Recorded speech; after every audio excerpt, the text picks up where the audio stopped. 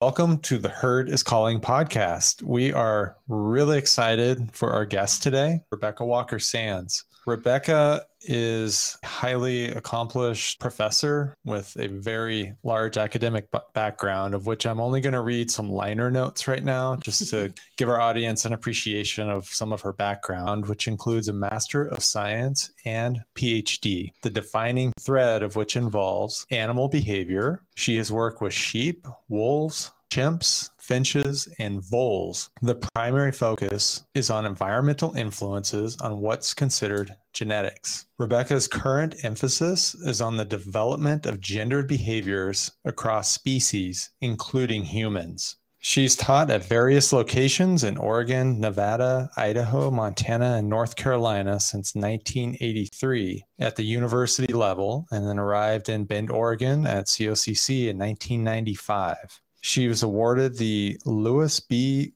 Corey Lifetime Achievement Award, which recognizes outstanding quality of service in higher education. She received the Faculty Achievement Award, which is considered the Oscar of teaching, can only be awarded once in a lifetime. She was 5 times included in the Who's Who among America's teachers, the Judy Roberts Academic Achievement Award, an American Psychological Association Science Directorate's Dissertation Award, which is a very big deal as a doctoral candidate. She was awarded the Outstanding Faculty Award, Montana State University Billings. She was inducted into the Sigma Psi, a fraternity for research scientists.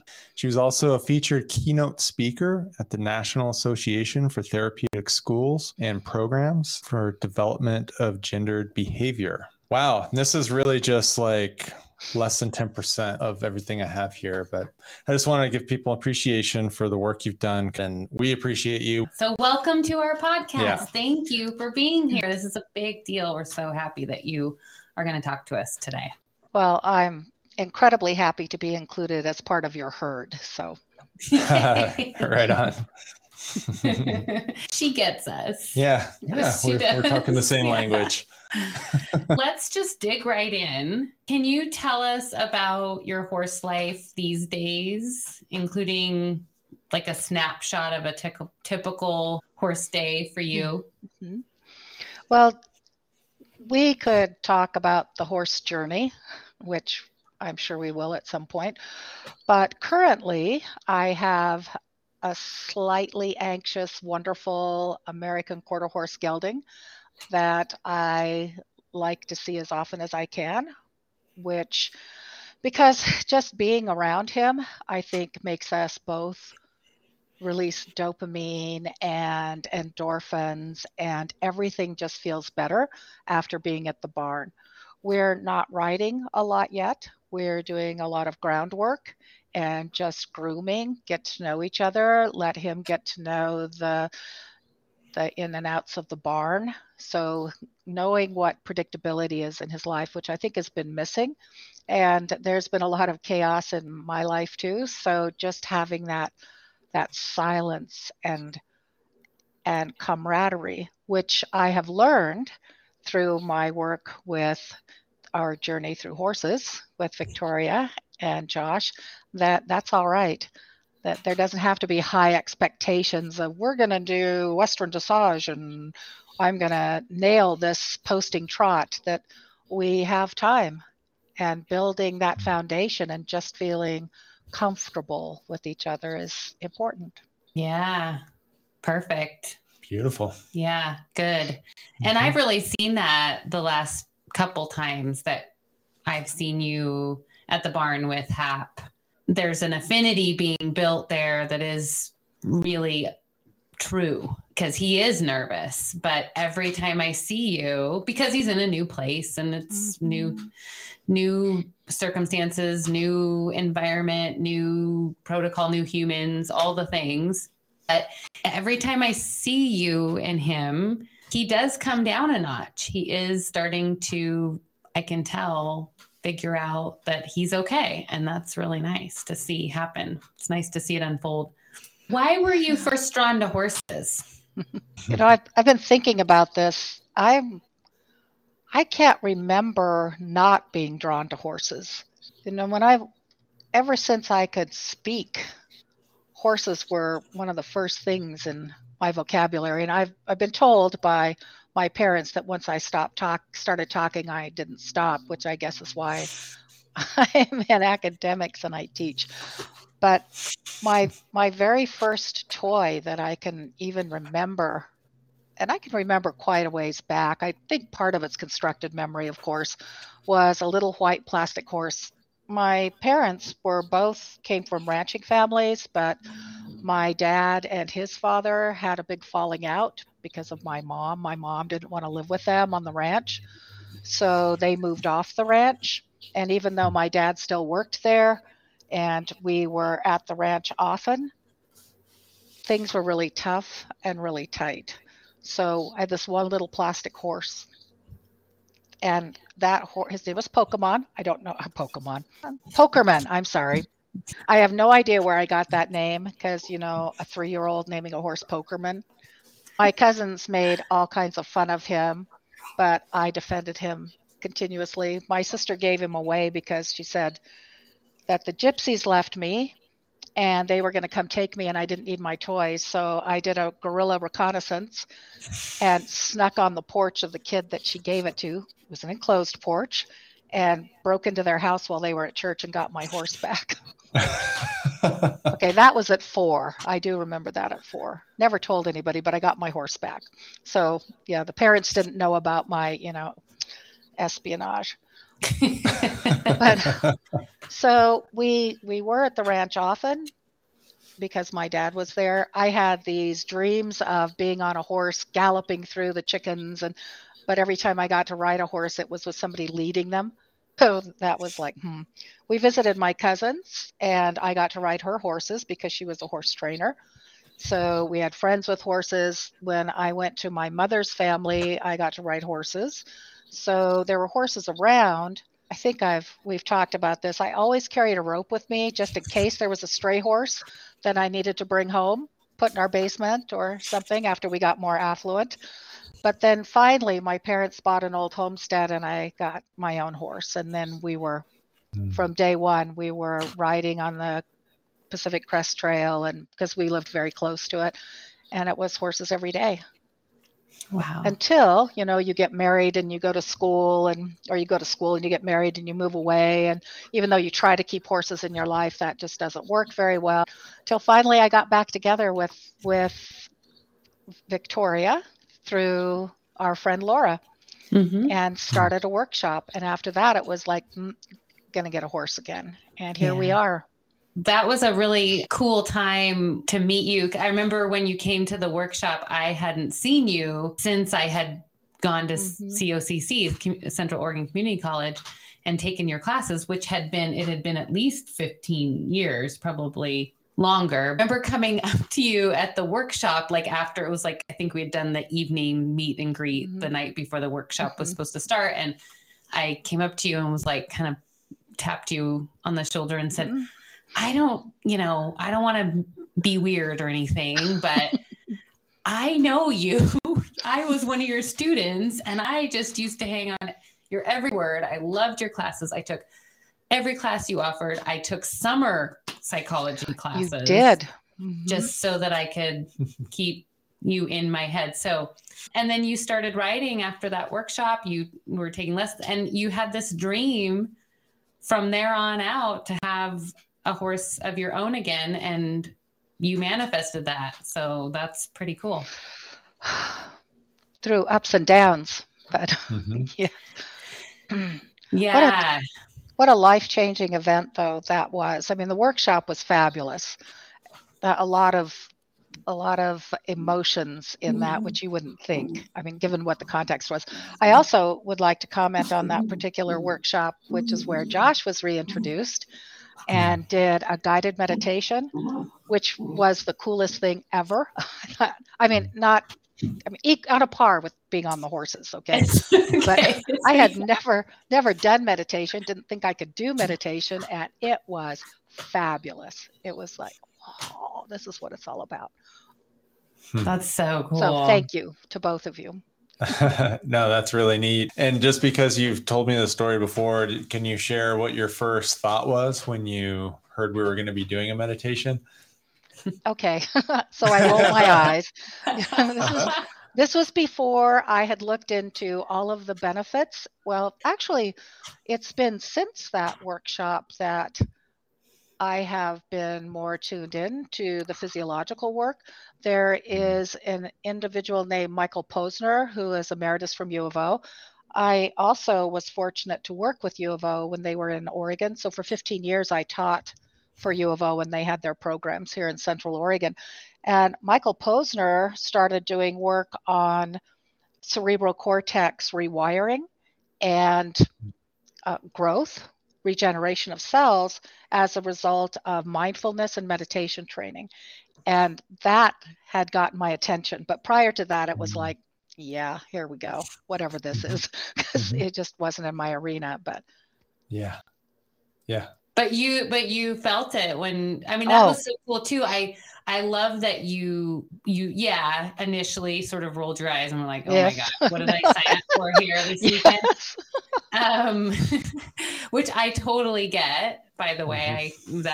I've been in that situation myself. But what was so cool, and to your credit, you did the meditation and you went in it whole ass, for lack of better words. You were like, all right, I'm going to do it. And you did it, and you actually got some benefit out of it. So that's so cool, I think.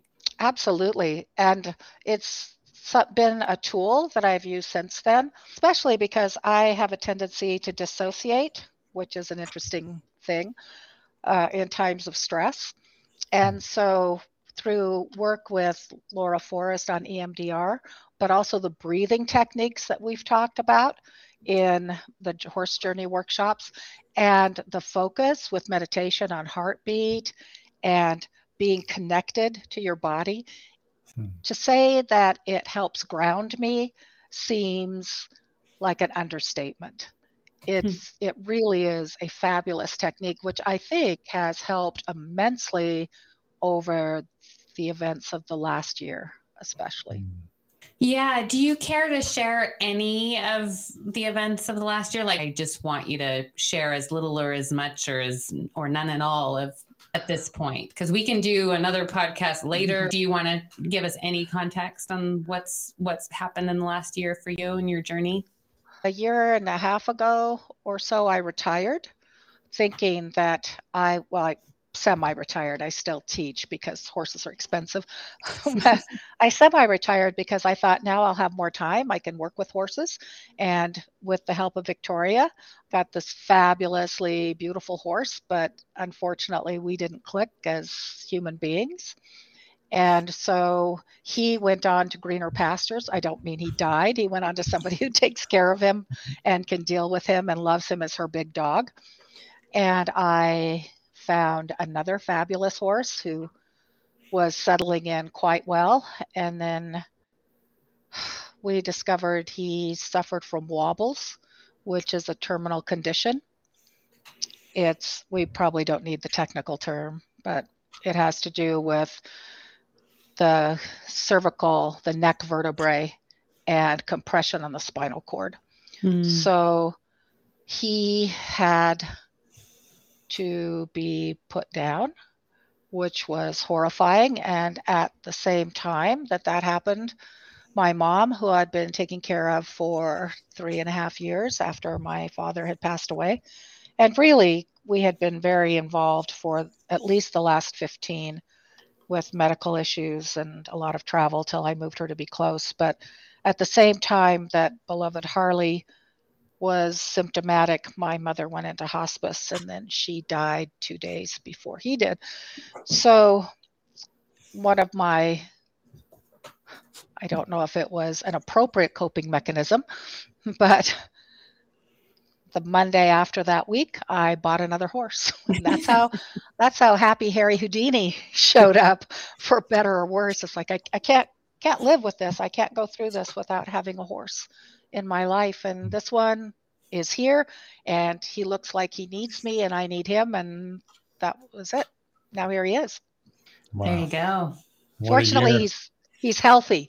That's the good news. He's healthy. Yeah, very healthy. But Right. it's been a year. A lot of struggle, a lot of epiphanies, sorrow, grief.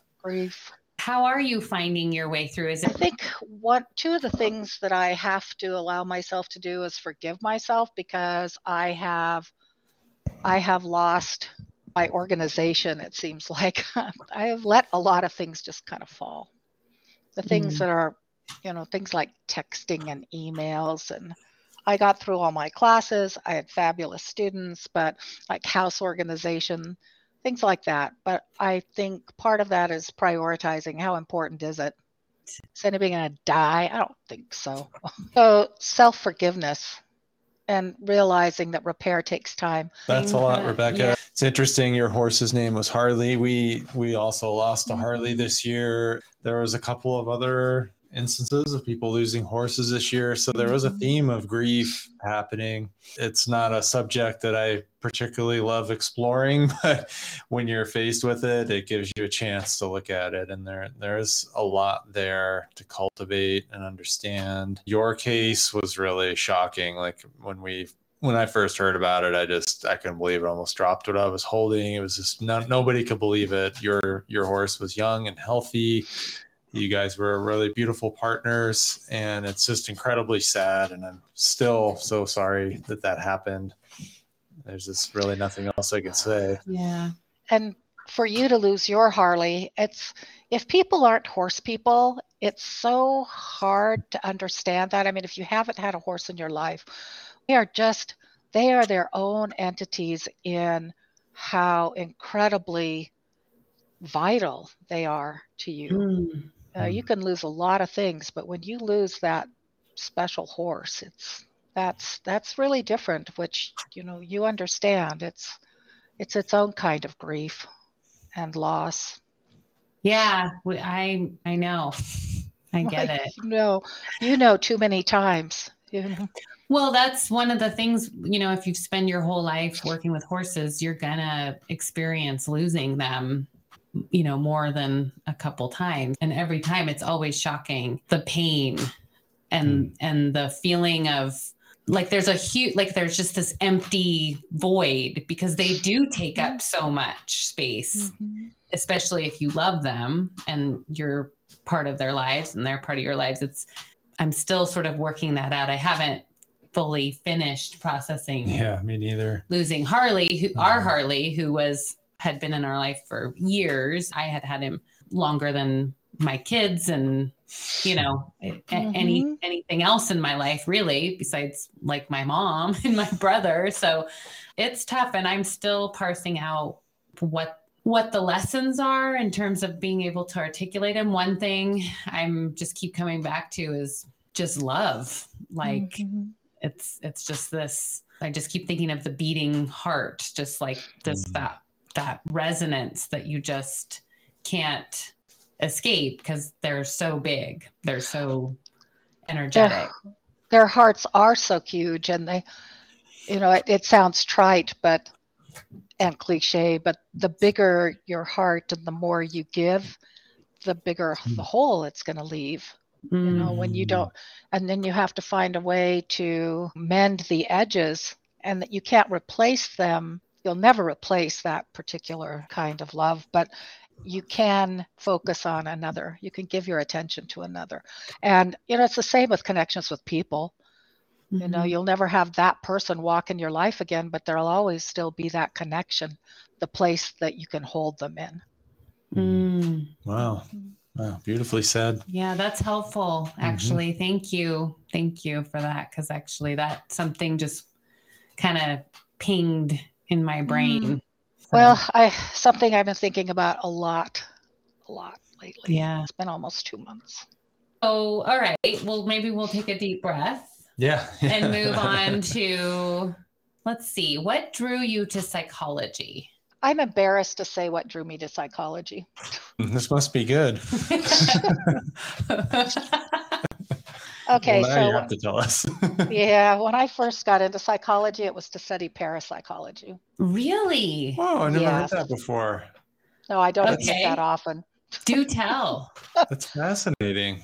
Well, I had all these my adolescence, I had all these interesting experiences with a native friend of mine who was my mentor and the goddess that I just worshiped. She was older than me, and we just really resonated on things. And so there were some interesting events that had happened with her and around her. So I wanted to study more about that.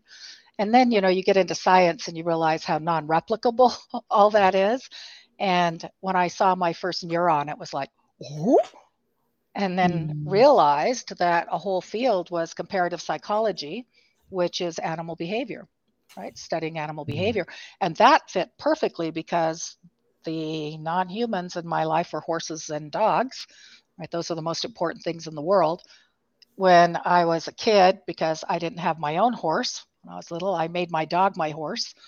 Poor dog. I used to have him do jumps and pretend he was pulling wagons and all kinds of stuff. And he was a good little guy. He just soldiered ahead. He was a poodle because that's all my mother would let us have. But we never told him he was a poodle, so he wasn't, stuffy. But yeah, poor thing. So then when I realized that was a potential major, and I took a class enterobiology class from the person who studied wolves, God in the field with a small G. He had studied with Konrad Lorenz, who is only one of 3 animal behaviorists to have received the Nobel Prize. So that was a huge deal. And he had studied with him. And it's like, oh my gosh, I get to work with this guy who was really kind of, he was a problematic scientist, but an incredible scientist. So that's when I shifted into animal behavior. And he is the person who got me to the chimpanzee program, teaching sign language to chimps, because he knew the gardeners who were the research primaries personally, and took me down for a conference and introduced me to them. So they knew me personally. When I put in my application, they had a 2-year waiting list. Interestingly, the other thing that boosted me was not just my undergrad research that I'd done, but that I could build a fence. Isn't that funny? The things that boost you above Rutgers folks and all of that, they're like, we'll take you. I'll build a fence. So you never know. But then, of course, that was the focus that I had through the rest of my education, moving me into the PhD with zoology, where I was continuing the work with the wolves, had moved over from the chimps and continued the work with the wolves, which is what I really wanted to do, until I found out about epigenetics, which is the idea that there are external influences on how our chromosomes actually express. And that's when I flipped over to developmental psychobiology, because that's the way of the world. I mean, I hate to say truth with a capital T, but it was a more accurate description of how behavior unfolds than the idea that it's just genes. And that's what I was studying in biology. Everybody was doing what's known as ethology, which is the evolution of behavior, strictly looking at genes. But if I look back at all the research I've been doing, all of the research basically was looking at how to modify what we call instinctive behavior. So that's how I got to development and psych. Wow. What a journey. There was one other little piece I was going to add. When I was in Montana and biology in Montana, one of my colleagues was Dr. Jay Kirkpatrick, who was the person to look at non-lethal predator control through chemicals. And so he was working with the horses on Assateague Island to control their population through subdural implants. So it's birth control in horses. Mm-hmm. And that was the model that they used for Depo-Provera. So what they use for humans, right? Yeah. But he was also looking at control of the buffalo population, et cetera. And he had asked me, this is one of my sad things, he had asked me if I wanted to go to North Carolina and study the horses, because he was looking at the physiology of population control. But what he wanted to know, and he and I talked about, is what happens to herd dynamics when the females always look pregnant. Because that's what the birth control does. It tells your body you're pregnant and you stop ovulating. But if you think about that, and estrus drives herd dynamics, what does that do Wow. I would so love to have done that. Did you ever hear of any research on that? Like No. I had never heard anybody ask that or have heard any information about that. No, I haven't looked at that. And Kirkpatrick he left academics and went to work for the National Humane Society because they were using his tactics to implement non-lethal predator control, of course, across the country and the buffalo, et cetera. And I think he's passed away now. But wouldn't that be fascinating? Wonder if we could still do that. Would be a cool study. I would imagine it's got to change the dynamic. I would think so. Operate, right? Yeah. I would think so. Because they're going to smell different. Right. Because humans, I just read a paper today about how humans smell differently when females are ovulating and not ovulating, and changes testosterone production in males. Wow. Which can also influence sperm production, which is so cool. But we kind of digress there. Fascinating. Yeah. Fascinating, though, isn't it? Fascinating. Yeah. It is fascinating.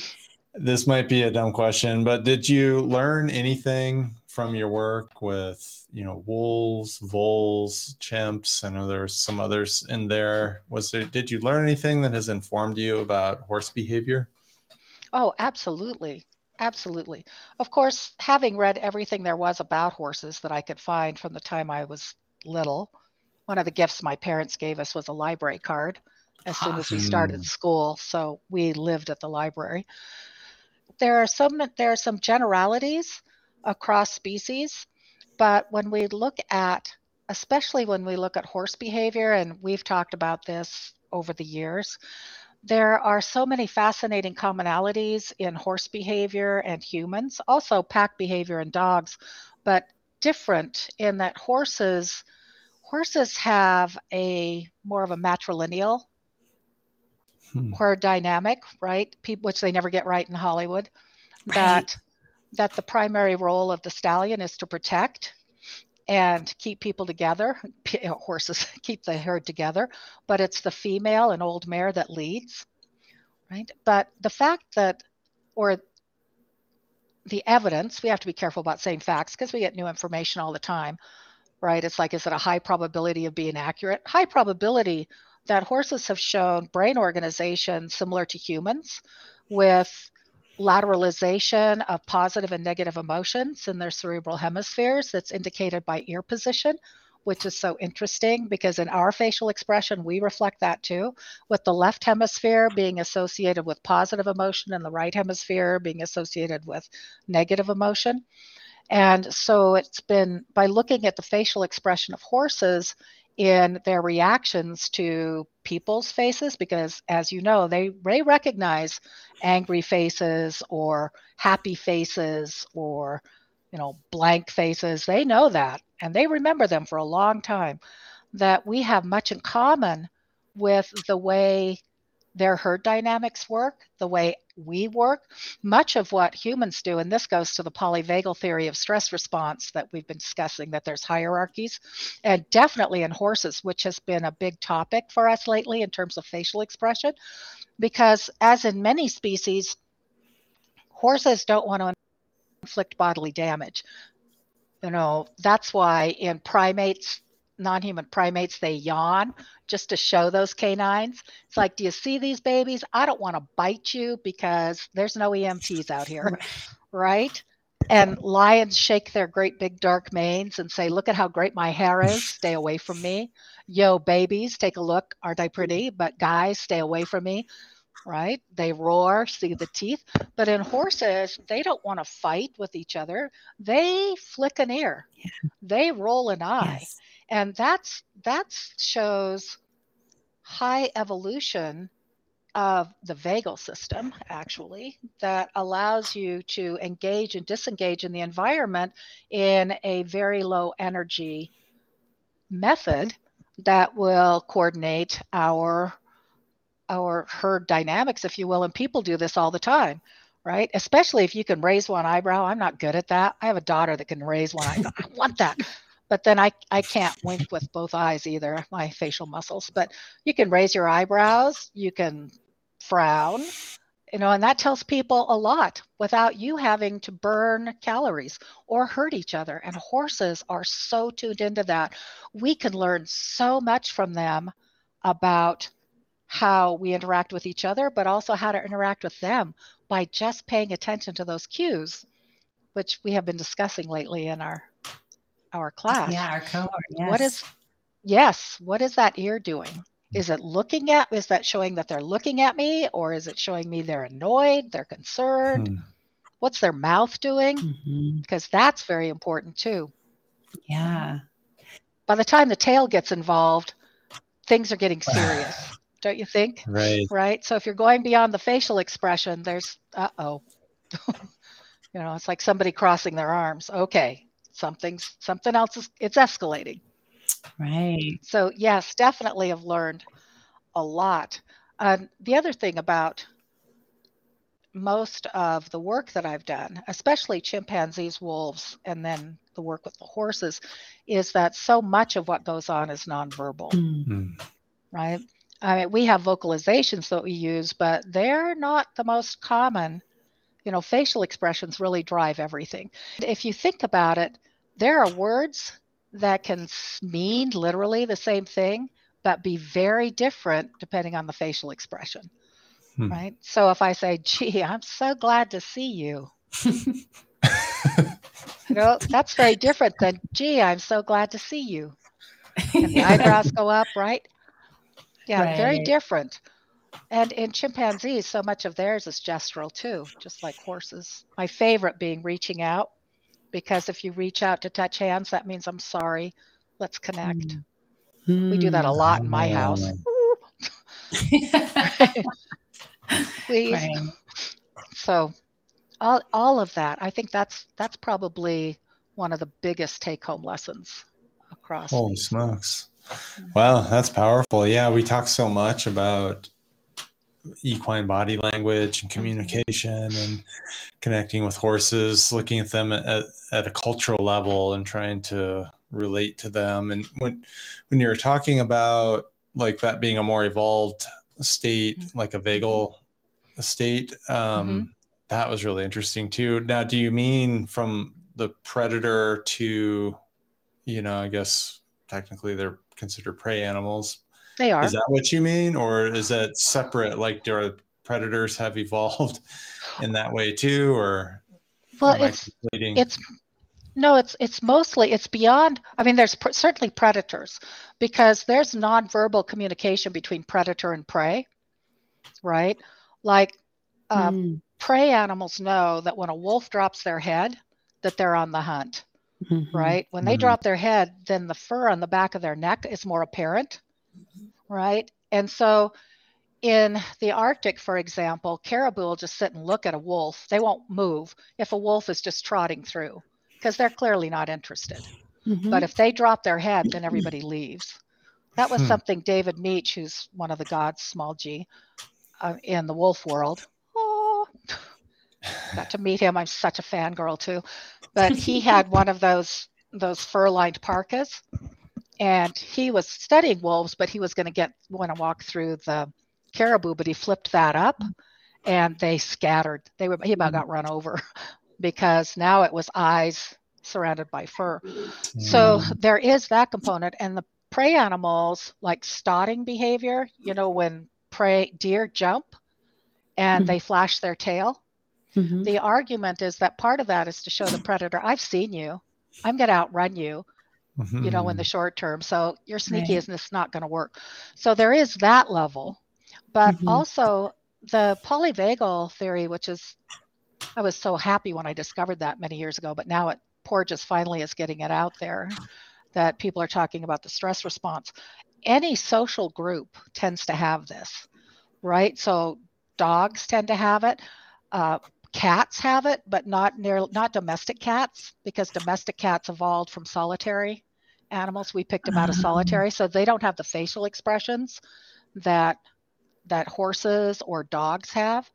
So I'm not quite sure. They have they have a myelinated vagal system, so they've got the basis of it, but they don't have, as far as I understand, they don't have the same connection in terms of subtlety in the response. Wow. So it's mostly intra group communication, but it can be across species as well, clearly. One of those that's so fascinating that you can tell is if you raise your eyebrows, right? If you raise your eyebrows, your dog will wag their tail, right? Horses will look at you. Your cat's like, whatever. You drop your eyebrows and your dog will roll over and pee or do submissive stuff or bite you. You stare at a chimp, right? You stare at your dog or you stare at a chimp, you stare at a horse with the eyebrows flat, and they'll start becoming anxious or aggressive. So, across species, there are these facial expressions. And Charles Darwin talked about that, 150 years ago with his book, Facial Expression in Man and Animals, which should have been in humans and non-human animals because we're all animals. Right. But anyway, so yeah, there was a recognition of that. Wow. Is that fascinating? It's really fascinating. Yeah. I love how you say non-human animals too. Yeah. Yes, because we're not, well, most days I'm not a vegetable or a mineral. Some days. Although let's not disrespect plants. We are finding out more and more about their complexity and how they integrate behavior. So I really, really try hard not to be a speciest. Nice. Good job. I made up that word. I don't know if it's a real word. I'm probably doing violence to the English language, but can't be a speciest. Yeah. That's pretty good. What about then the co-regulation aspect that we were discussing in the polyvagal theory? Like, it seems like that is a key component to horse-human interaction. Absolutely. But do you have any thoughts on that? Co-regulation isn't just between horses and humans. It's with every social interaction, right?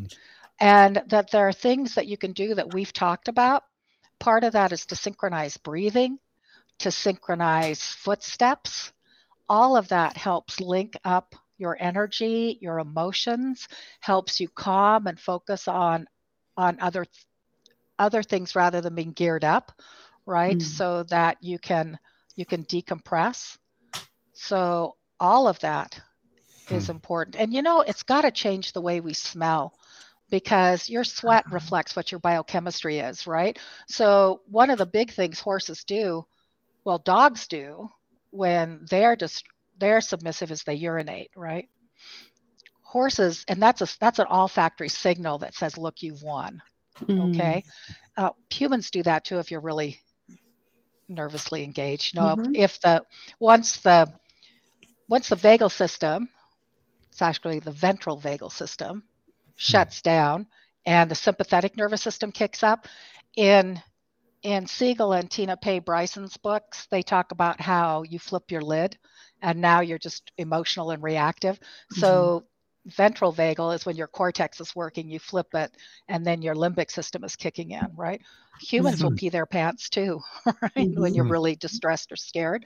But horses defecate, right? So there's got to be olfactory systems that come into that. One of the other things, I'm probably getting too far afield, that we talked about too, that when horses poop, and they do when they're engaged, right? That one piece of research showed that for every pound of poop they drop, they gain a length in speed, which can be, that's life or death when a predator's chasing you, right? So, you think about that's how it all ties together. It's an olfactory cue. Look, things are distressed. We've got our facial signals. Things are escalating, but we can bring that all back down, right? If you can coordinate your control, right? And the same thing happens once you flipped your lid and you're escalating. That's going to cause everybody around you to escalate, right? But if you can stay calm, then that makes everything stay calm, which is one of the lessons I've learned. This was part of my aha in teaching, this last year. Can you say more about that? Like that aha? For the last year and a half since I retired, about the last year and a half, yeah, I've noticed that my classes have gotten progressively better. And I was thinking, well, it's not, I always try to make my material relevant, right? There's always make it upgrade and try to find out ways to be, engaging and all of that. But I thought, gosh, my students are so much better. I have fabulous students. They're bright. Everybody's performing better. And I thought, well, maybe it's because I'm more relaxed. I don't have to worry about all of the crap that's going on in terms of politics. I can just let that go. I don't have to worry about departmental issues, even scheduling. It's like, yeah, whatever. So maybe that's it. But my aha moment was that, especially this last year when I was transitioning from Dusty, right? Because Dusty was the horse that went off the rails for me. And it is me. When I see him now, the last time I saw him, which was last week, when I walked out, when I got out of the car and Danielle was there, he whinnies and then he sees me and he lays his ears back. Interesting. Isn't that nice? Then you see all these people that said, yeah, we took this horse that was headed to the slaughter because he was so mean. And now look at him. He loves me. Well, that wasn't me. Even though Victoria you had Herculean efforts to get us together. You were even saying, maybe this horse isn't right for you. There's a dynamic that we could get this together, but it's just not for you. And to realize that, I think was part of that, of what's the evolution of my attitude has been this last year, that instead of being so anxious about what was going to happen and what could happen, just realize, there are some things that just don't work out.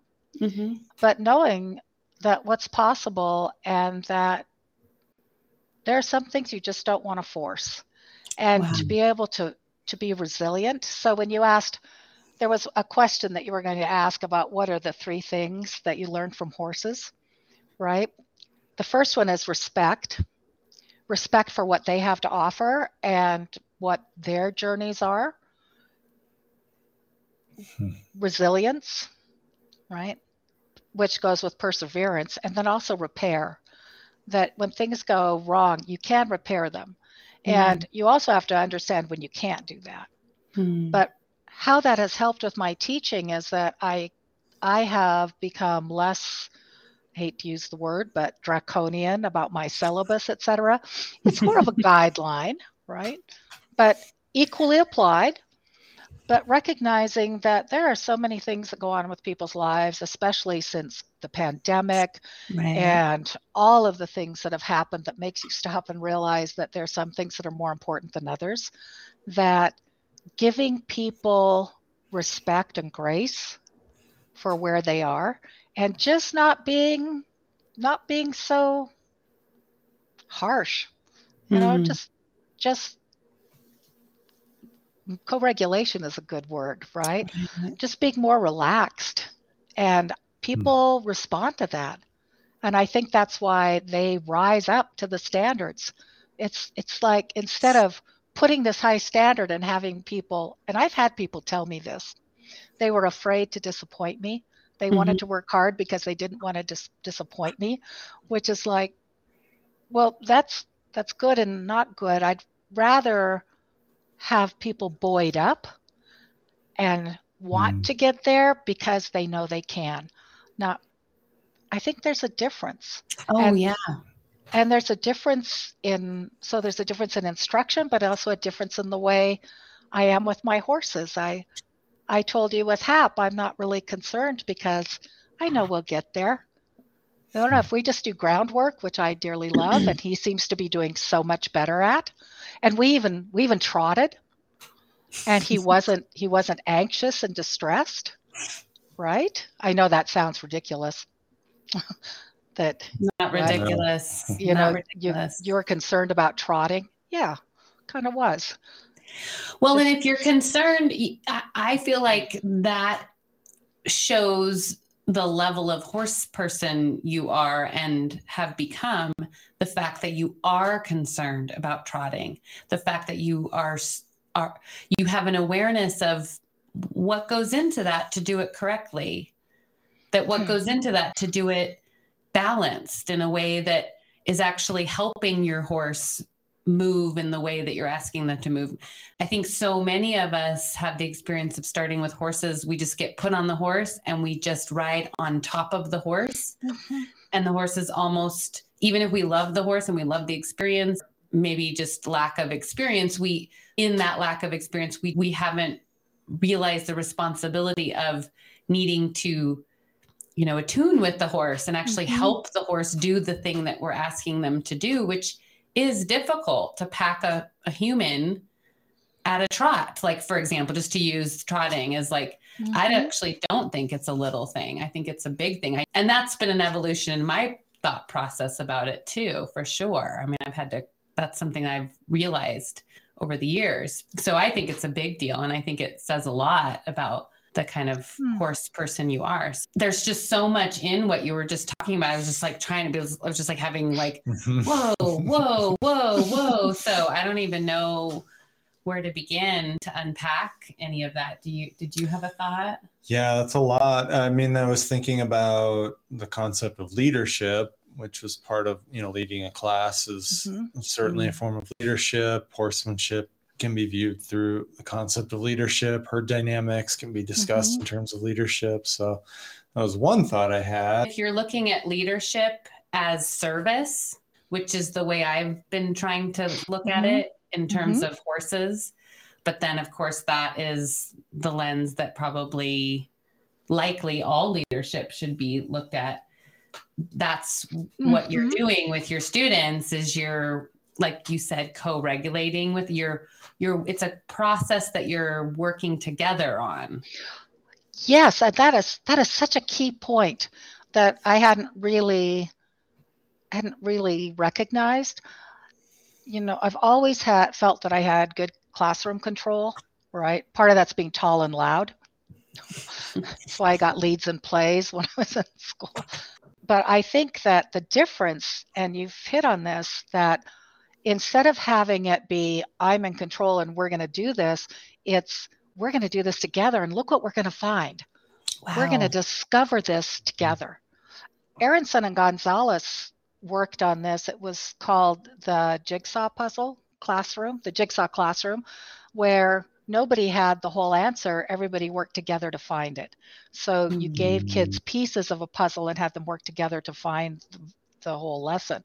And even though that's at a very elementary level, it's actually middle school, but I think it's what works in life, to recognize what everybody's bringing to the table, and we're going to come together and discover so many fascinating things in the world.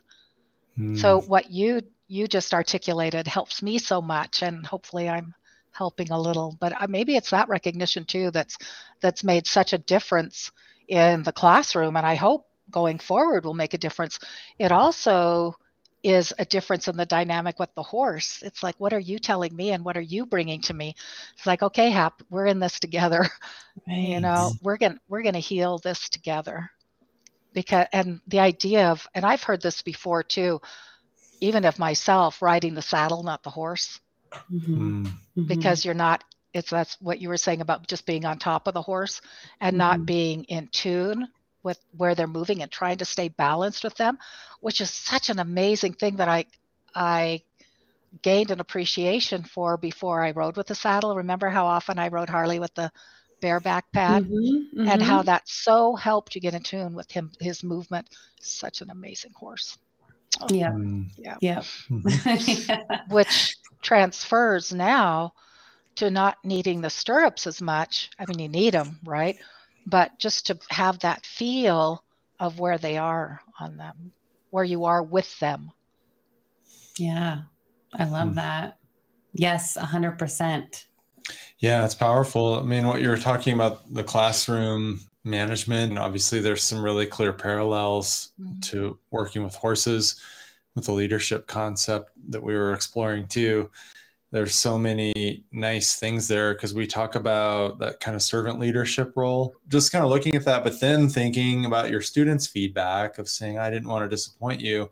And I know because I've actually taken your classes, it's not because you're a dominating teacher, you're inspiring and teach with emotion and passion. So you draw that out. What I think that speaks more to is kind of like that cultural conditioning of like, what's the right word? Not like coercion at all, but more of just that performative ranking, kind of hierarchy. I mean, that's how our whole society is set up. It's certainly how capitalism's set up. It's how education is set up. It's how business is set up. It's how everything is set up. So we really see everything through that lens. And in some ways, maybe that's one of the really powerful things that we can learn from horse culture and horse wisdom. The idea that the concern about disappointment comes from the evaluation piece, right? Yes, which is the evaluation piece, which is something I wish that we didn't have to have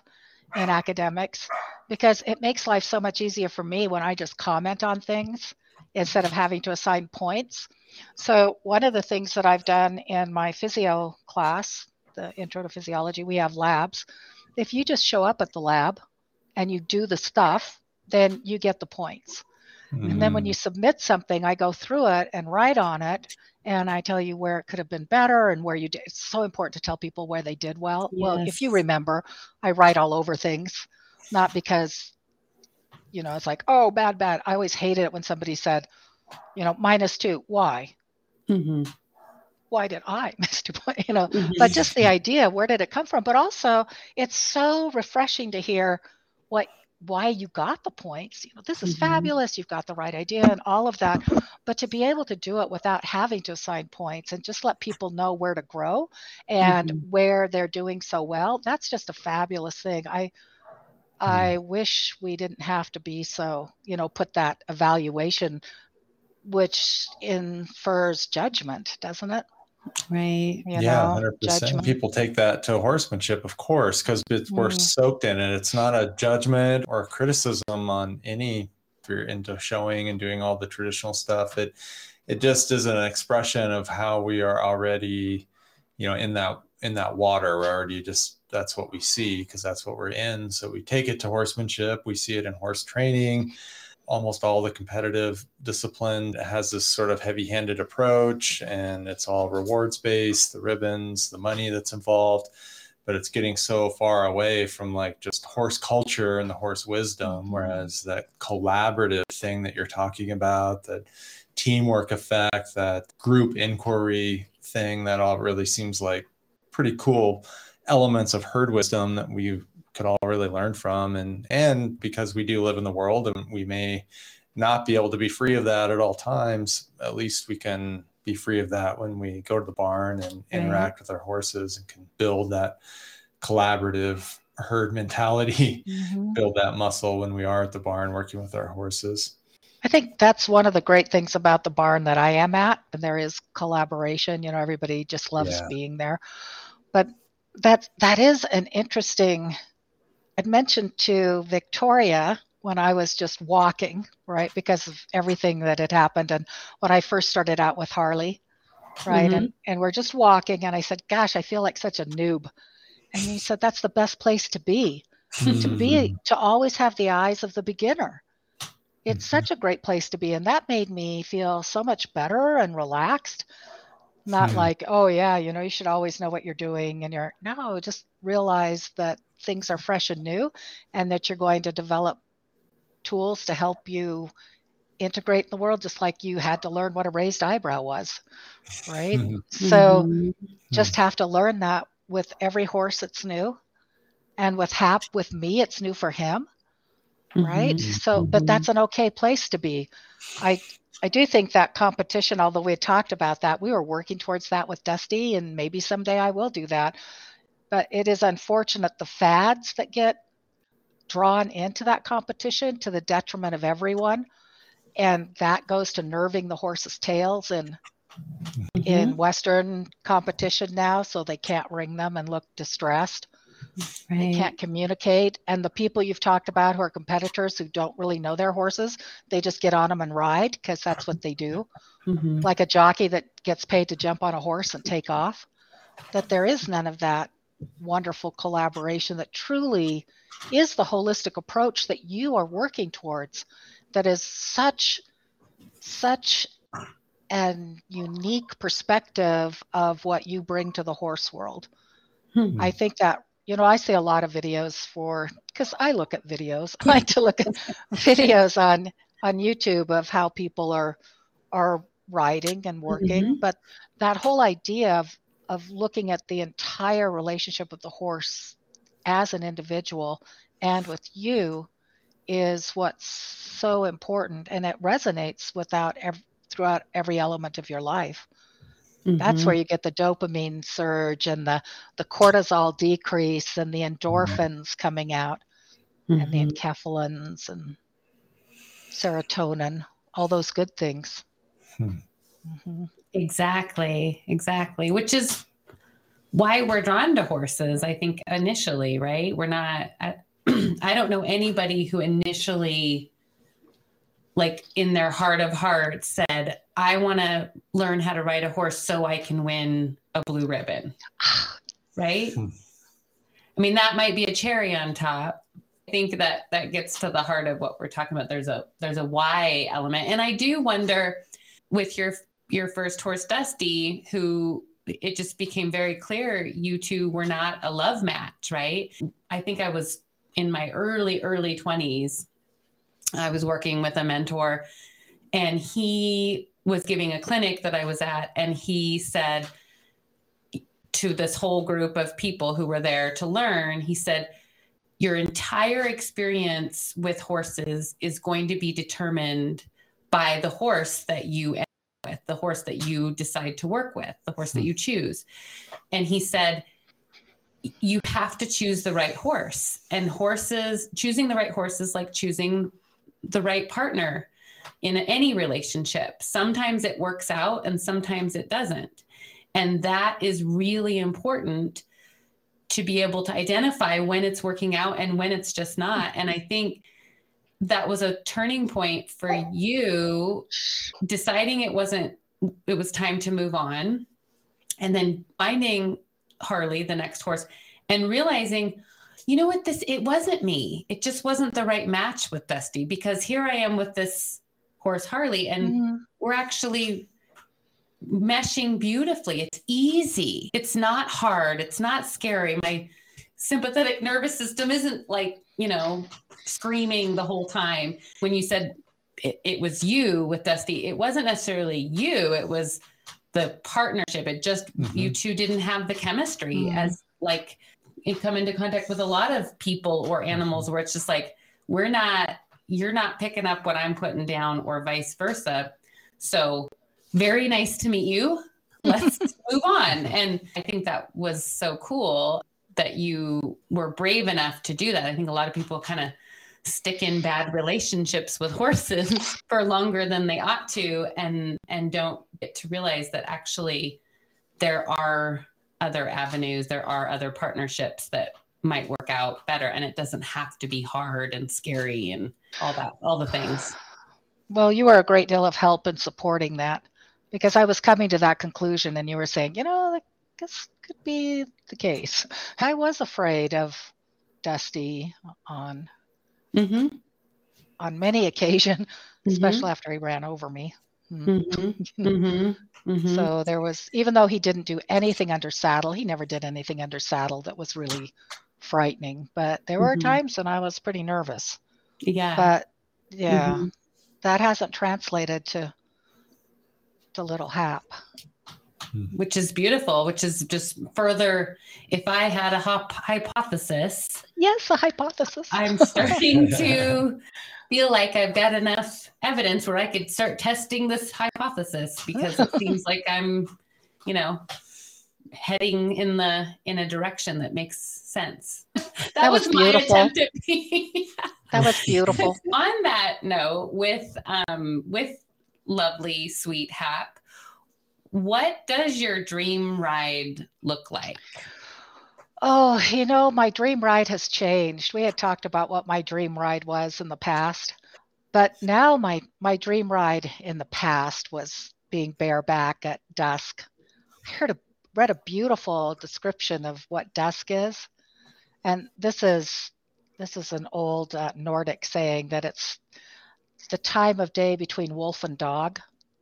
That's what dusk is, the transition between, dog and wolf, right? Nocturnal. But which is like domestic and wild. It's such a beautiful time to think of, riding at dusk bareback in the moonlight, the fading twilight. Now it's moved from that to just being comfortable riding in silence and contentment, just out in anywhere, out in the junipers, out anywhere, and just moving quietly through the trees and listening to his hooves and seeing the wildlife, watching the hawks fly and the bunnies run, and just smelling the saddle. That's just perfect. That would just be perfect. If it's twilight, that's better, right? That would be, but any time would be good. Any thoughts on the difference between your first dream ride and what your dream ride is now that you shared with us?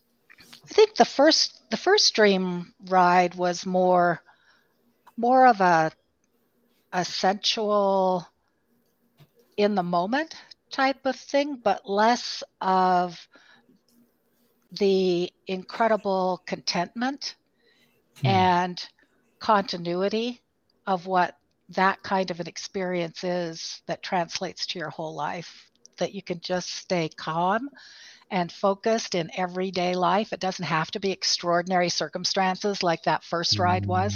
That's so hard to replicate. I mean, how can you replicate that? It was amazing. But on the other hand, it's like taking comfort in the mundane, if you will. Wow. Acknowledging the everyday wonder. Wow, that's deep. Yeah, that reminds me. Have you ever heard of the Zen Silkscreen series? They represent a seeker's journey to enlightenment. And, as many different phases. I don't know all the different 9 phases, but the punchline is they reach enlightenment. And then after enlightenment, it's just the seeker down in the village, in the marketplace, just with open hands, just helping people in the marketplace. In other words, the mundane, yeah. And that's where real joy is found. Real joy that is more permanent than the transient. What is it that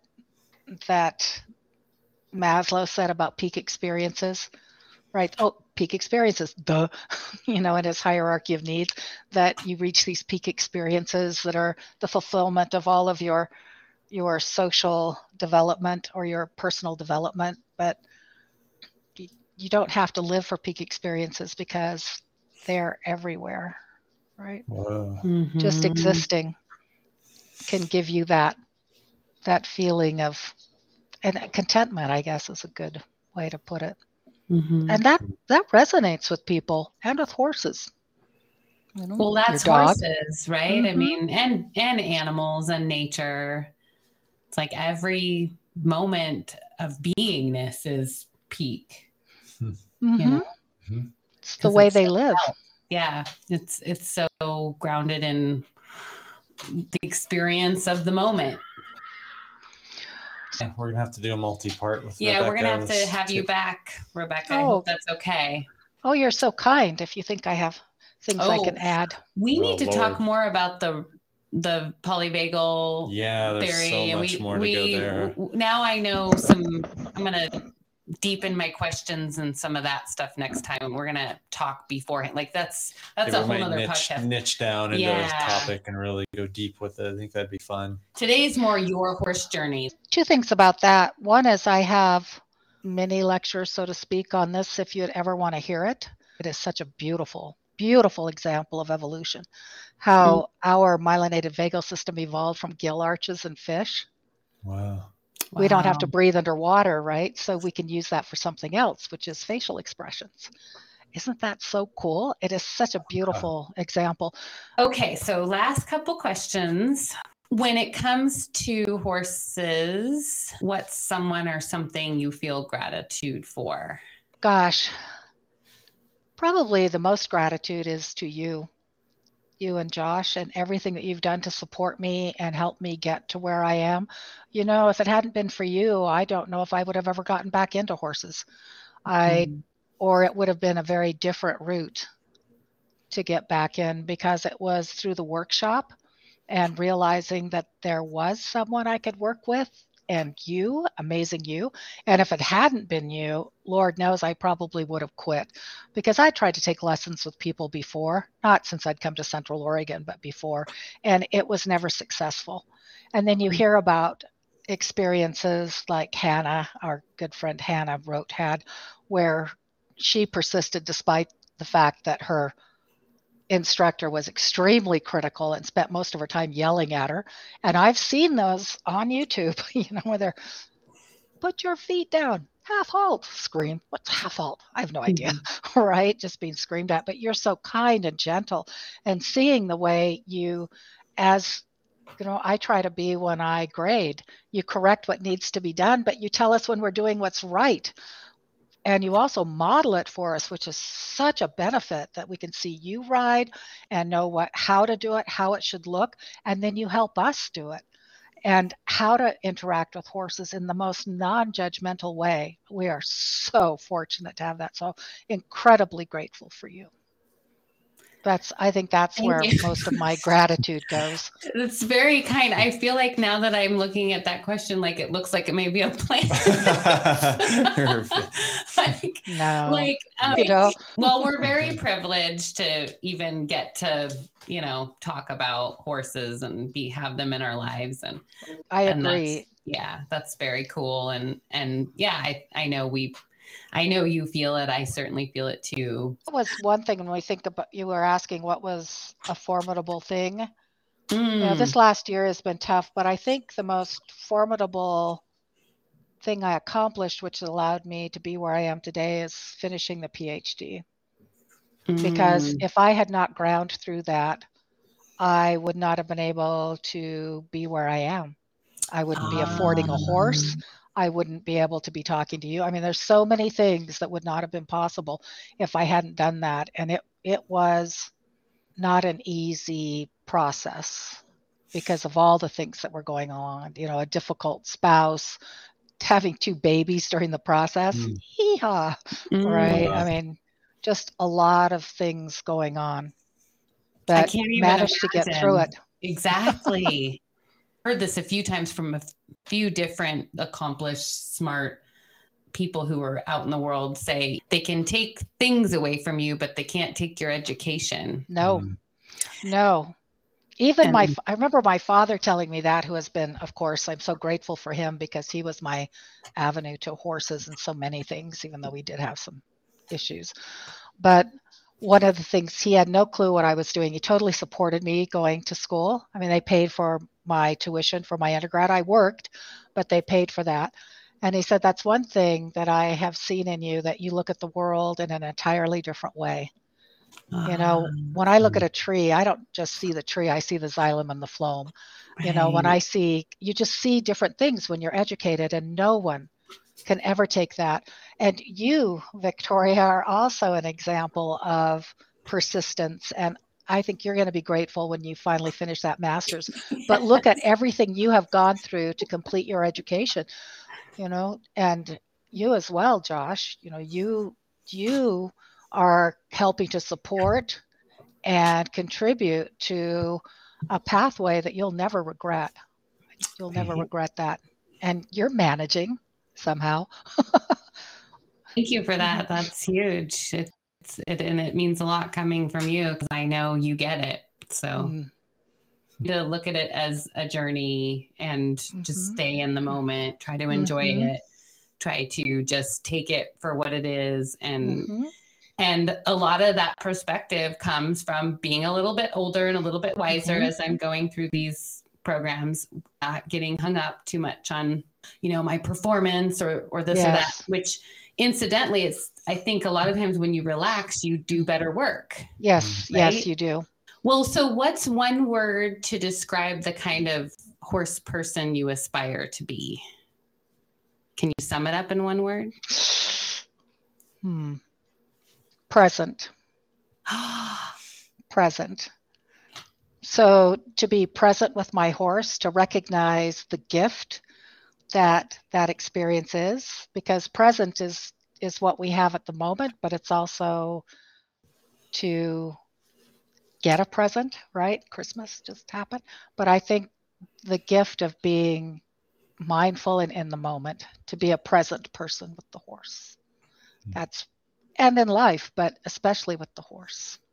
Perfect. Mic drop. Yeah, mic drop moment. Wow, beautiful. Is there anything else? I don't think that's it. So I guess the only thing would be what's on the horizon for you, anything that we need to know about, ways for people to get in touch with you, see projects you're working on, talks that you're going to be giving, anything like that. The main thing that I'm doing that's on the books is that I will be doing a training on gender development for the forest school, the Bend Forest School, and that's coming up in April. And then also coming up in April, I'm going to be doing a similar presentation, interactive piece with the Oregon Association for the Education of Young Children, or OAEYC. And then I also will likely be doing the presentation we were discussing about the levels of stress response, and that likely will be in Madras. Right. So I'll probably be doing that in February, I would think, in Madras. And people can always get a hold of me at my email through COCC, which is in the directory for Central Oregon Community College. Other than that, I don't have a big presence. I mean, I'm on Facebook, but not that you'd notice, So and I so appreciate that, you can do the Instagram, and I love watching your stuff. I think I love your Facebook. I jump into Facebook because of that, because of you, but not so much that kind of media. Sure. I do Zoom. So we'll be at the talk in February, probably. If you'd like. Yes, absolutely. And we'll let people know about that. And we'll also put your contact info in the show notes. Yeah, it's kind of an interesting paradox, isn't it? You have so many years of creating presentations and incredible content and ideas, which is really like the whole Instagram kind of YouTube world. Those are the skills that are really used to create that content. Like, you could populate a channel with some really powerful presentations, just like being a keynote speaker. Every class you do is a public speaking presentation. Those are all the skills actually in the online space. So it's just kind of interesting, isn't it? I think about how skilled teachers really are at content production, because we've been trying to do that for the first time in the online space, and realizing like, it's really hard to speak about an idea that you're working out. It's really hard to present a presentation using slides and ideas and combining them in a coherent way that is engaging and not boring. So these are really good powerful job, skills. So you may not be on Instagram, but you're probably one of the most prolific content producers we know. I do think it would be, especially when we talk about the stress and the gendered components, that it would be nice to have like little snippets out there to show people. But my millennials will have to help with that. Yeah. Perhaps. Would see. Yeah, that would have a powerful impact on people too. So Yeah, and as we get better at it, we could help too. We're still Right. figuring it out, but maybe soon we I can. think that's Oh one of gosh, Dustin's missions is to get this stuff figured out so he can get people that he admires and thinks their knowledge needs to be shared. Yeah, he can it's help true, them actually. do that. Yeah. So we're coming for you, Rebecca, one of these days. if your millennials don't figure it out for you. Well, thank you, Rebecca, for sharing some of your journey. We have so many more things we want to explore with you, both technical and journey related and just spirit related. There's so many things. So I know we just scratched the surface today, but thank you for joining us. Just really want to acknowledge you for all of your perseverance. You can see it just in your life story. You did to get a PhD. We see it in your work with horses. When we've gone back over footage, we've just been like, wow, Rebecca is so heroic. She works so hard. We've seen you in your presentations, both when we were younger in college and more recently, the heart and soul that you bring out in your presentations. I think that you are exemplifying the servant leadership that we're trying to cultivate in our own lives, not only help people like on horse journeys, but also just parenting and with our own horses. So we admire you and we look up to you, and we would just really thank you for everything you bring to the world. And we're just really grateful to have you on the journey with us and to have shared this little bit of time on the podcast so we can share with other people too. Is really special. So thank you for all of that. Thank you. Thank you. you're very kind. I'm just grateful to be part of this, and I hope it offers some value. Thank you.